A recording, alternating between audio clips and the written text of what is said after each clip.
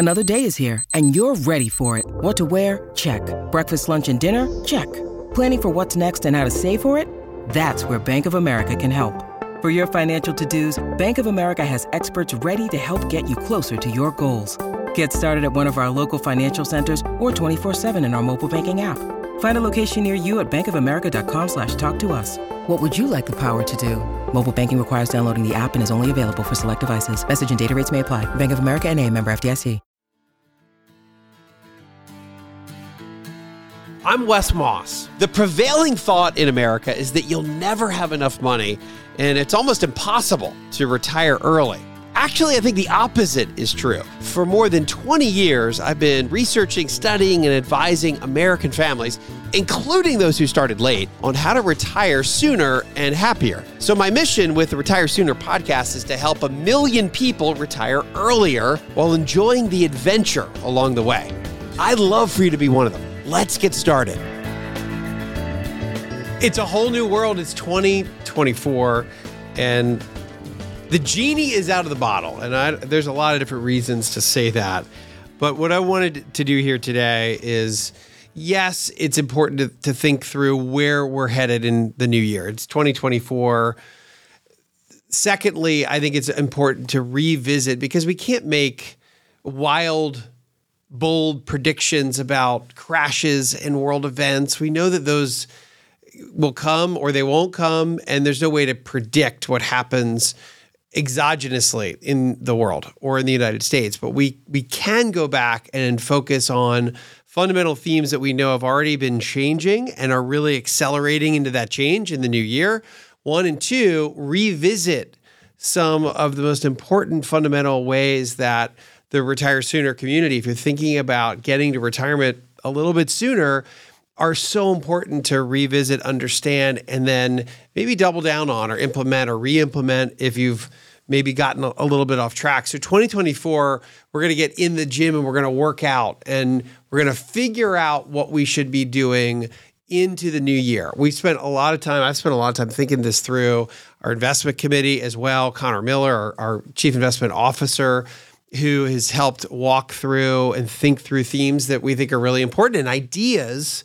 They're not necessarily themes, but ideas that are fundamental to investing that are important that we remember here as the new year gets going. There are 6 of these ideas and themes that we're going to cover today. Yes, it's a whole new world. The reason I think it's a whole new world is a couple of things. One, we have the advent of artificial intelligence. That we've had AI for well over a decade. We've had AI for longer than that, but we've now have generative AI, which is a game changer, and that absolutely burst onto the scene in 2023, and it drove markets. And there's a lot of that could and will over time impact the economy. We don't know exactly what that's going to be, but it's never going back in the bottle. Inflation is not going back in the bottle anytime soon. I think of some of the developments like the semaglutide drugs from Eli Lilly, Ozempic, Wegovy. We've heard of these. They were newer in 2023, at least the adoption. They're game-changing. These are massive leaps forward in the world of healthcare. We've seen massive leaps forward in work for combating Alzheimer's from some of the big drug companies that have been working on this for decades, and we saw huge breakthroughs in 2023.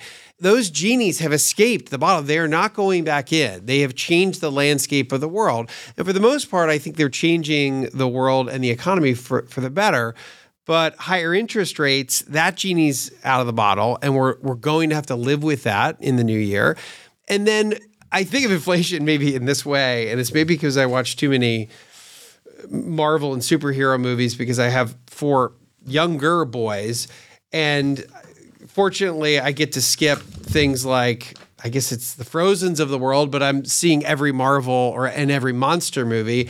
And I think of, in my mind, maybe it's a Game of Thrones reference, maybe it is a Godzilla reference, but inflation has roamed the earth like Godzilla for the better part of modern economic history. It is something that we've always been scared of perennially, to either combat against, protect ourselves against, avoid. It is that Godzilla-like monster has roamed the earth ever since we've been investing. ever since we started investing. And that's, again, let's call it at least the last 100 years. So we know about that threat. What's so interesting about it is, just like in some of these superhero or monster movies, that beast was frozen in the Arctic tundra. It was frozen in a glacier, and the world kind of forgot about it. We went about a decade, a little longer than a decade, and nobody was really all that worried about inflation. Where did it go? Oh yeah, inflation. Well, 1%, what's the big deal? Then we know what happened. The pandemic came. There was a tidal wave of money supply, fresh money, and it melted that massive iceberg where the Godzilla inflation monster lay rest for over a decade. It's now flying the earth again, swimming the oceans, flying the earth, and it's something we have to protect ourselves against here in this whole new world. The genie's out of the bottle. By the way, that is an Aladdin reference. Whole New World came from the movie Aladdin, which is where Genie from the bottle came, and it all comes together in the 2024 theme for the Retire Sooner podcast. Now, think of it this way. There's also a chart that I think for investors need to drive your thinking over the next, call it 5 years, 10 years. And it's a simple, if you were to pull up an inflation chart and go back to, call it around the financial crisis, go back to 2007, and then we see this economic recovery. And then we look at what inflation did all the way until right before the pandemic. 12 years worth of inflation that only amounted to 18%. So 12 years, and all we got was 18% of inflation over that entire period of time. So just a little more than 1% per year. Almost unnoticeable. Again, frozen in the glacier. Then the pandemic hit, and since 2020, we've had 20% inflation in just 3 years. So think of just that visual ramp up, this long period of time, almost a flat line, a little bit of inflation, and then wham, 20% inflation in just 3 years.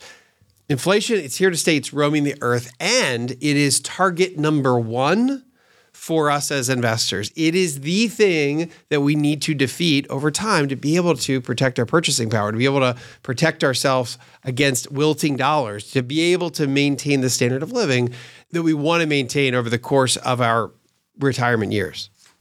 So inflation is target number one, and the ideas for this year, the 6 ideas I'm about to share, many of them harken back to being able to defeat inflation. And we start with the U.S. economy. There is no place that economists get forecasting more wrong than what happens with the economy. I think back in the beginning of last year, 10 out of 11 or 11 out of 10 economists predicted we're going to have a recession. I went back and looked at headlines from the end of 2022, head into 2023. This one's from December 2022 from Bloomberg. It was showing the recession odds as a consensus of major U.S. economists starting the year last year, 70% odds that we would hit recession. Here's another gloomy and very wrong headline. October 2022, forecast for the United States. This is Bloomberg Economics sees near certainty for downturn that will start in the coming year. The headline is forecast for U.S. recession within year hits 100%. But that recession never happened. It didn't even come close. In fact, when we do the final tabulation, which still won't be for a little while, 2023 will have grown around 2.5%. So calls for recession of -1% to 2%. Nope, it was completely the inverse or the opposite of that, plus 2.5%. And one of the quarters from last year was up over 5% in GDP growth. That's not just a little bit of growth. That's a massive surge in growth. I think the only person that maybe got this right was Louis C.K. Louis C.K. talks about, he's actually a comedian, not an economist. He's famous for saying everything is amazing right now and nobody's happy. This is a very recent article. Think about 2023. We had a stock market up over 20%. We had a bond market that finally did well for the first time in many years, and an unemployment rate that stayed under 4% for the entire year, and quite frankly, the year before that as well. Those are all big, important chunks of how the economy did. Yet Americans are still unhappy with the economy. This is a New York Times Siena poll conducted, call it 2 months ago in November. 81% of Americans describe the condition of the economy as either poor or fair. 81%. Only 19% of people thought it was either good or excellent. Awful lot going well, Nobody's happy. Guess what? There's really one reason for this. And if you go through and look at, there's a Gallup poll that asks, what is the most important financial problem facing your family today? There's 24 reasons people can pick from, then they rank them. Social Security, the employment situation, is it too much debt? Is it the state of the economy? What would you say the biggest problem is? And even though there's 24 different responses, it really boils down to one thing: inflation. It's inflation. Number one on the list, the high cost of living and inflation. Number two on the list, the high cost of owning and renting a home. Next on the list, the high cost of debt, the high cost of energy, the high cost of healthcare. The list goes on. Every answer is because of inflation. It is, again, the reason Americans are uneasy, the reason Americans are unhappy. And guess what? It's target number one for all of us to defeat in our retire sooner journey. Oh, and by the way, maybe Louis C.K. was the only guy that was right about the economy in 2023. So it's really hard to make predictions. However, it's very conceivable that we have a pretty okay economy or a pretty good economy in the year 2024. Now, again, there's lots of calls for recession, just like there were last year. Yes, there's plenty of economic headwinds. There always are. Yes, we've seen the excess savings that was accumulated in the pandemic. That's gotten whittled down for the most part. So bank accounts are a little less flush. Yes, there's no secret that we've had for many years, and it continues to get worse. That's the ballooning national debt. It's $34 trillion. And because rates are higher, the cost to service that debt has continued to expand. And there's also no secret that we've got a commercial real estate issue in the United States, as working from home dramatically changed the commercial real estate game. People just plain don't work in the office as much as they used to before 2020. Those are all variables that could weigh down the economy. Those could all throw us into a negative GDP situation. Could create fear, commercial real estate, then we have a banking issue, then banks lend even less than they're lending today. Consumers clam up, they stop spending. And sure, we could go to a negative GDP situation, and guess what? That would likely be a recession. However, I think it's very difficult to slow down the army of American productivity. The army of American productivity is the unstoppable inertia that is the U.S. labor force. You got about 166 million folks out there in that labor force. That's a big army. And that group continues to drive innovation and drive economic progress 24 hours a day, 365 days a year. And that drives my belief that over the long run, U.S. companies are the beneficiary of that army of productivity, which gives all of us an opportunity to invest in those companies. That collective, that group gets to harness all the work that happens every single second of the day, all the innovation that happens every single second of the day to push things further, that this tank, this freight train of productivity that creeps higher and higher and keeps getting more and more efficient with more innovation over time. It's not a straight line. We have better years, then we fall back. But here we are with an economy that has over 96% employment. Over 96% of people that want to work are working. That means pockets are full. People have money coming in. And guess what? Inflation that is a problem in some respects, we're also seeing in wages. So people's wages have been going up. And now that the rate of inflation has actually come down in the United States, we're seeing wage growth higher than inflation, meaning that for the first time in a very long time, people are getting real raises. A real raise is that if inflation's 5 and you get a raise of 4, you're really still 1% worse off. A real raise is that if inflation is 5 and you get a 7% raise, it's a 2% real raise. And we're very likely to see that here in 2024. Put that all together, maybe we don't have a 2.5% robust U.S. economy, but can we grow in the 1% to 2% range? Absolutely. And I think that lands us in what I would consider a Goldilocks economy. It's not too hot. It's not too cold. It's somewhere in between. And that's a decent economic environment that we could see in 2024. Now, number two, that also means that we could see a broadening out of the equity markets. So again, another theme, if we're talking about stocks, one of the best arrows in our quiver to combat said Godzilla-like inflation that roams the earth. We know that in 2023, stock returns were extremely narrow. There was a select group called the Magnificent Seven, the Mag 7. It was big companies like Apple and Microsoft and Alphabet and Meta, et cetera, that the world swooned to because of AI, the initial AI boom. As recently as November of 2023, 100% of the entire positive return in the S&P 500 was because of those companies. That means that the other 493 were sitting on the bench doing almost nothing. Fortunately, that did start to broaden out, and we saw a lot more participation from the average size company, just the large cap, not the ultra mega caps, which ultimately did get to a pretty decent low double-digit return by the end of 2023. In fact, if you look at the S&P 500 versus the S&P 500 equal weight index, remember S&P 500 is cap weighted, so you can have a couple gigantic trillion-dollar companies that have huge influence on how the index itself does, and a mere $10 billion company could be up 100% for the year but have almost no impact on the upside of the S&P 500. But we can also look at what's called the S&P 500 equal weighted index, where all 500 companies have the same share or the same weight. 2023, it was the biggest divergence between those two, S&P 500 and S&P 500 equal weight, that we've seen in 20 years. And the equal weighted index, the average company with the average weight, was trounced by about 15%, very much left behind, very much out of balance.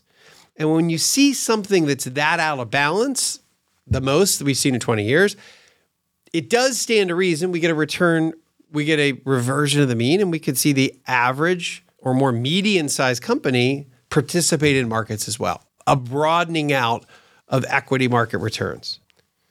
Anytime you see a company, a group of companies that gets largely shunned by investors and has an attractive valuation. By the way, the Mag 7 trades at a whopping 33 times earnings. The average stock, a more reasonable 18 times. Anytime you get a group that gets forgotten about or shunned, at some point over the course of market history, investors start to pay attention to that group. Hey, that's the group that's on sale. We could see that play out in 2024. We could also see a renewed appetite for finding dividend-paying stocks. 2023 was an interesting year where, because interest rates shot up so much for the first time in 10 or 15 years, really the highest level in 22 years for the Fed funds rate, fixed income or bonds or CDs were kind of the new game in town. All of a sudden at 4 and 5%, money flowed into that area. And it was an environment that easily kind of left, the 2 and 3 and 4% dividend-paying stock behind. The world has digested these higher interest rates. We've had them now for more than a year. Even though there was a shock to the system and the Fed still is at the highest Fed funds rate we've seen in 22 years, the economy's to some extent digested and gotten used to these higher rates. And because inflation, we think at least the rate is moderating a little bit, it means the Fed could ultimately lower rates at least 1, 2, maybe 3 times this coming year, even without having to go into a recession. They've said for a long time, we're going to raise rates, we're going to leave them there for a while to cool things down, i.e. inflation, at least the rate of inflation, then we can calm down. So we could see as we've emerged from this new environment, and we're in a whole new world, people are used to higher interest rates, we're used to inflation. You could see a push from investors finding those dividend yielders that have become relatively unpopular. Maybe there's a light that shines on them again. Thinking about retirement in 2024? Well, you're not alone, and I've got just the thing to help guide you on your journey. What the Happiest Retirees Know. My most recent book that shares the 10 habits of the happiest retirees, meant to help you land at a place where work becomes optional. For a limited time, get 25% off at wesmossbooks.com. Simply use the promo code OURTREAT, all one word, at checkout. That's wesmossbooks.com. Number 3 on the list, bonds. Bonds are back. Bonds had a rough run for a couple of years, and finally, in 2023, because of the end of the year, eked out a pretty decent rate of return. But in the world of bonds, IOUs, fixed investing, again, this is not equity investing. It's kind of the polar end of the spectrum. It's not my favorite way to hedge inflation, but it's certainly an area for investors to have dry powder and to use as diversification. And by the way, we're going to talk about remembering the importance of a balanced portfolio and how stocks and bonds can work together in just a minute. But as for this category that did wonderfully well for the better part of the last 40 years, had a rough couple of last years. Because in the bond world, there's a saying that goes like this: yield is destiny. Meaning that historically, 86% of total return we get from bonds or fixed income is dictated by their starting interest rate. The low rates, typically not a great outlook for total returns. Higher rates, here we are, 22-year high, greatly improves the overall return outlook for fixed income or bonds. And if you're an income investor, over the last, again, 30 and 40 years, bonds have been a really useful part of the portfolio, not just for the income, but for that stabilization role within an investment portfolio. And that's because of their counter-cyclicality with stocks. This relationship didn't work all that well when interest rates hit the zero bound for a while. Now that they're back to more normal levels, bonds should go back to providing that cushion for investors when stocks get hit. Next up on the list, number 4, put the last two together. We talked about stocks broadening out. We talked about how bonds are in a better position they've been in for a while. And again, of course, there's no guarantee on returns on any of these categories, but we're talking about where they're positioned moving into the new year. There's something very important about putting all of these different pieces together. It's called asset allocation. It's beyond just diversification. And Harry Markowitz was an economist that won the Nobel Prize behind the whole concept of having a balanced portfolio, a 60% stock and a 40%, 30% bond and 10% cash portfolio. And ever since he won the Nobel Prize around this, Wall Street has loved it. They've dismissed it. Now they may love it again.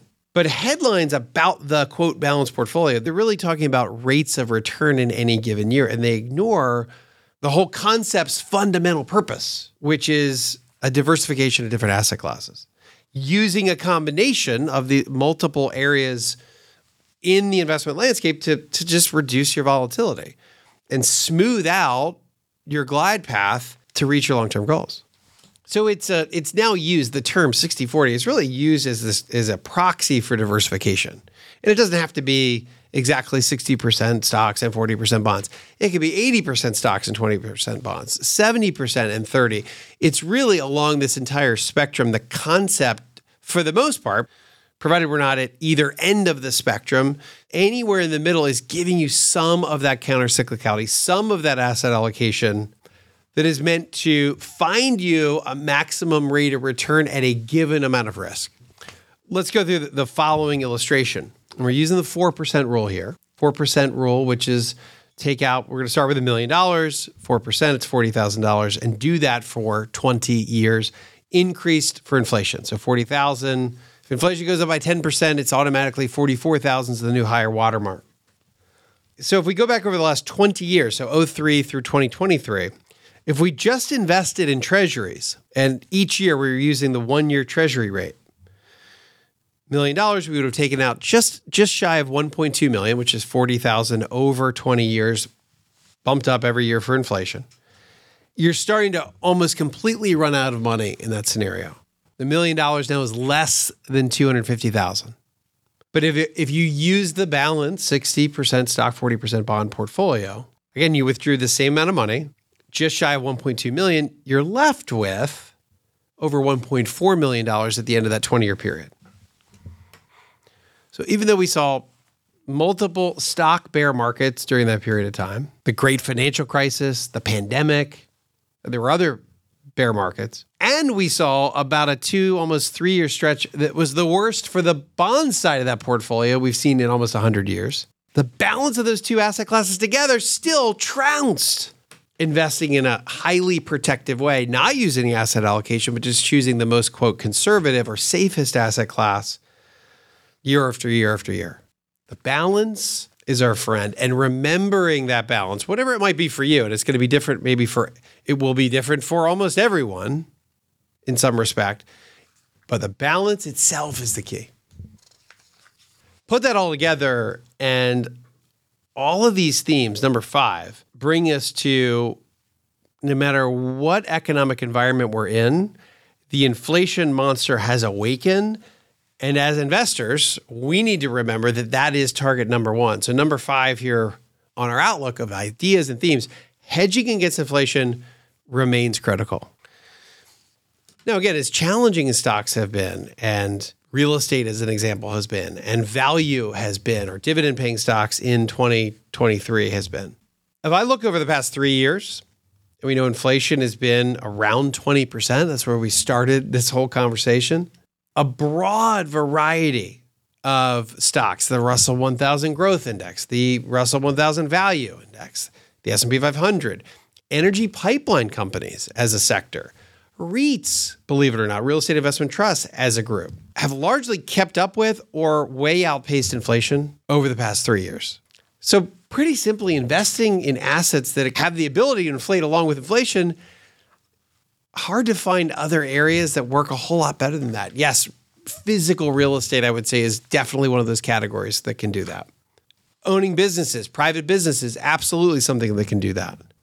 But the equity markets that invest all over the United States and do business all over the world in categories from real estate to energy transportation to just the larger sectors of dividend stocks versus growth stocks, if you give it enough time, it's hard for those arrows not to work.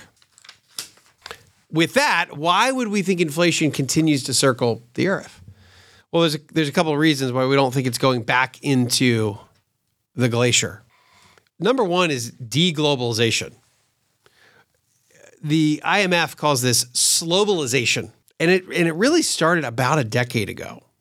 If you look back over the last 40 years, or the better part of call it the 40 years prior to that, the trend in the United States and really for countries around the world has been to just continue to seek out cheaper and cheaper countries to do business in. We can go make our goods over here because they're less expensive, then we can import them back in. So we're constantly exporting, finding a lower cost provider. And that was great for keeping inflation somewhat low.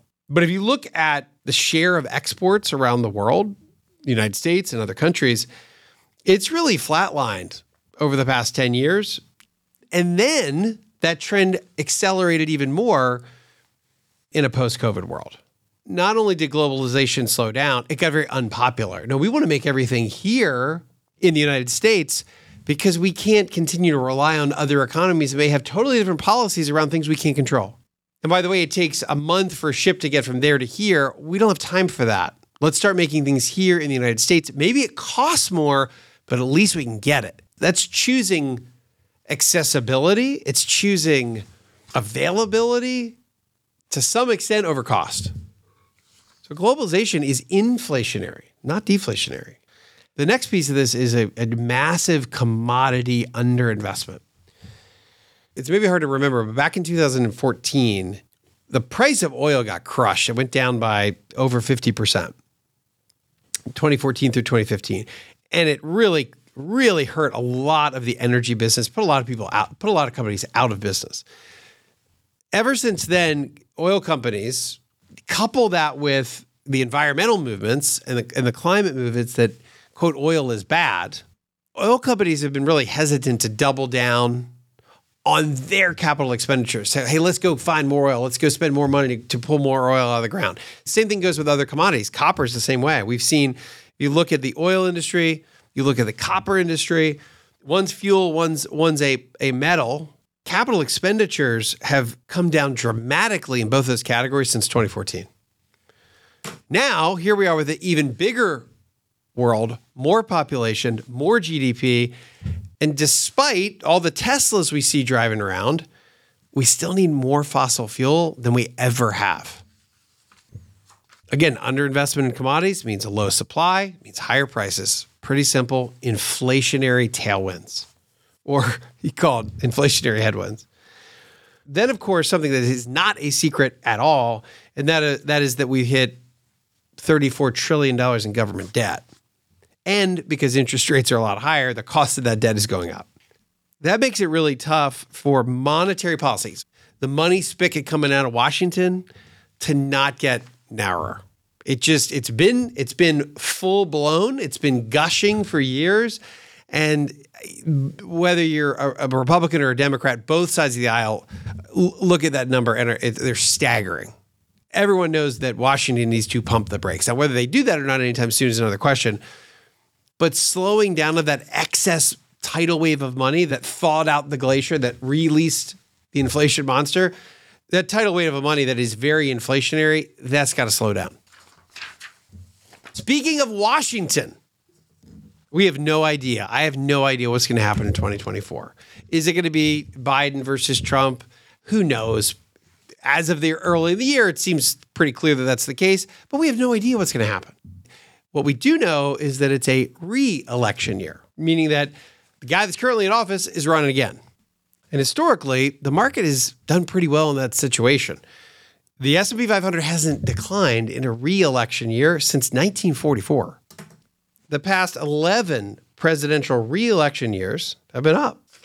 And if we look at just overall performance for re-election years versus open election years, there's also a huge difference between those two.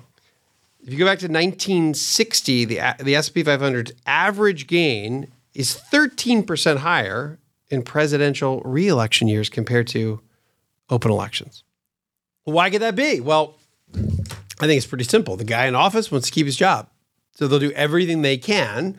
And again, this is Republicans or Democrats will do everything they can, all the tools at their disposal to make sure the economy isn't that bad headed into the end of the year, November, re-election.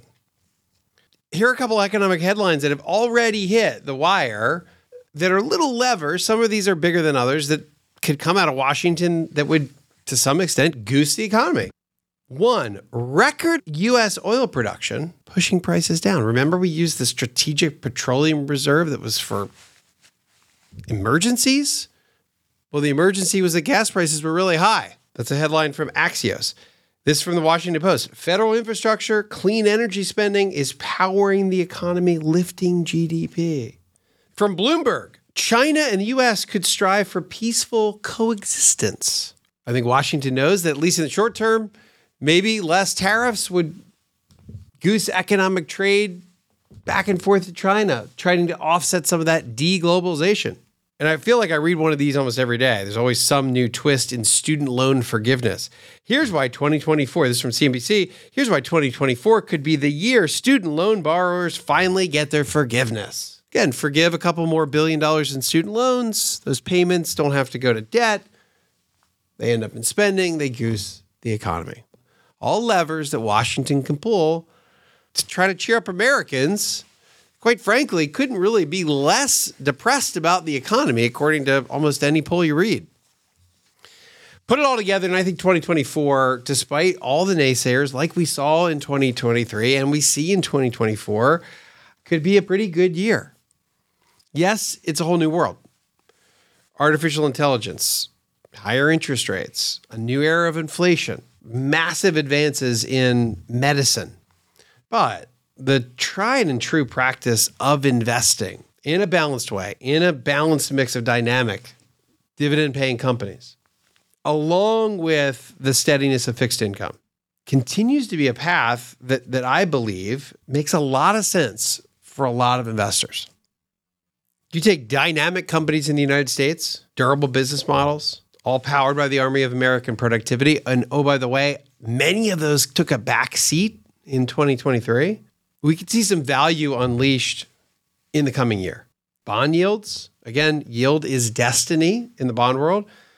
The highest we've seen in 22 years on the federal funds rate, at least. Put those two super important inflation weapons together, and I think that could be the weapon or defense we need and we all seek to combat inflation for the long haul.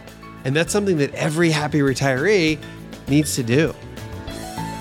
Hey y'all, this is Mallory with the Retire Sooner team. Please be sure to rate and subscribe to this podcast and share it with a friend. If you have any questions, you can find us at wesmoss.com. That's WESMOSS.com. You can also follow us on Instagram and YouTube. You'll find us under the handle Retire Sooner Podcast. And now for our show's disclosure. This information is provided to you as a resource for informational purposes only and is not to be viewed as investment advice or recommendations. Investing involves risk, including the possible loss of principal. There is no guaranteed offer that investment return, yield, or performance will be achieved. Stock prices fluctuate, sometimes rapidly and dramatically, due to factors affecting individual companies, particular industries or sectors, or general market conditions. For stocks paying dividends, dividends are not guaranteed and can increase, decrease, or be eliminated without notice. Fixed income securities involve interest rate, credit, inflation, and reinvestment risks and possible loss of principal. As interest rates rise, the value of fixed income securities falls. Past performance is not indicative of future results when considering any investment vehicle. This information is being presented without consideration of the investment objectives, risk tolerance, or financial circumstances of any specific investor and might not be suitable for all investors. Investment decisions should not be based solely on information contained here. This information is not intended to and should not form a primary basis for any investment decision that you may make. Always consult your own legal, tax, or investment advisor before making any investment, tax, estate, or financial planning considerations or decisions. The information contained here is strictly an opinion, and it is not known whether the strategies will be successful. The views and opinions expressed are for educational purposes only as of the date of production and may change without notice at any time based on numerous factors such as market and other conditions.